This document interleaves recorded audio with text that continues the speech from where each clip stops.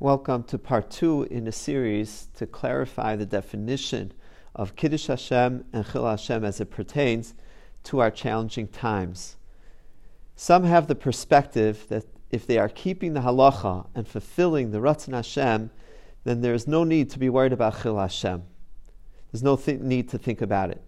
The truth is that our mission of Kiddush Hashem needs to be the constant guiding light in everything that we do for a number of reasons. Last time we spoke about the importance of emphasizing derech eretz, following the way of the land, the norms and etiquette of society.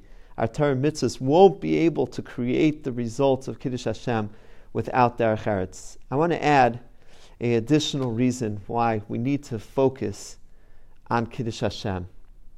The focus of Kiddush Hashem does not determine necessarily what we do, whether we do the mitzvah or not.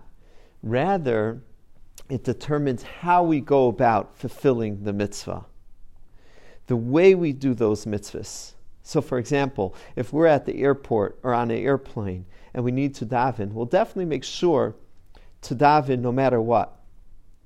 But the focus of Kiddush Hashem and Chillul Hashem will guide us how we go about davening, the best possible way to daven, in a way that would be least disturbing to the passengers around us.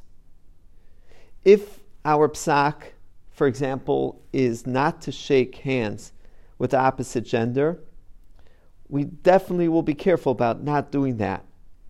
But we will be ready and prepared to do it in a way that's as polite as possible, that'll be less insulting. If the doctors determine that it is safe to daven in a shul with a minyan during this pandemic, yes, we will make sure to do that. But we will take Kiddush Hashem and Chillul Hashem into consideration in how we go about davening in our shuls and with a minyan. Will it be low-key? Will it be with masks? Will it be with social distancing? In what way will we keep this mitzvah? A few months ago, during the first wave of the pandemic, there was a Hasidic family in Outremont, Montreal, who began davening on their porch. They realized that this might be affecting their neighbors. The neighbors might not understand that they're all from one family. They might be disturbed by the noise that they're hearing every morning. So the family sent a package of danishes to their neighbors with a note thanking them for their patience and explaining what they were doing.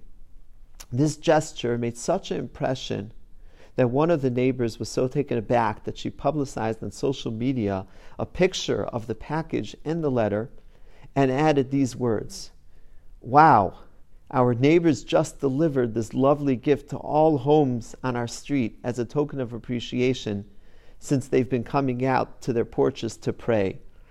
But the singing and prayers have already been such a gift." And she ended off the note with hashtag harmony, hashtag feeling grateful, hashtag the best community ever, hashtag Outremont.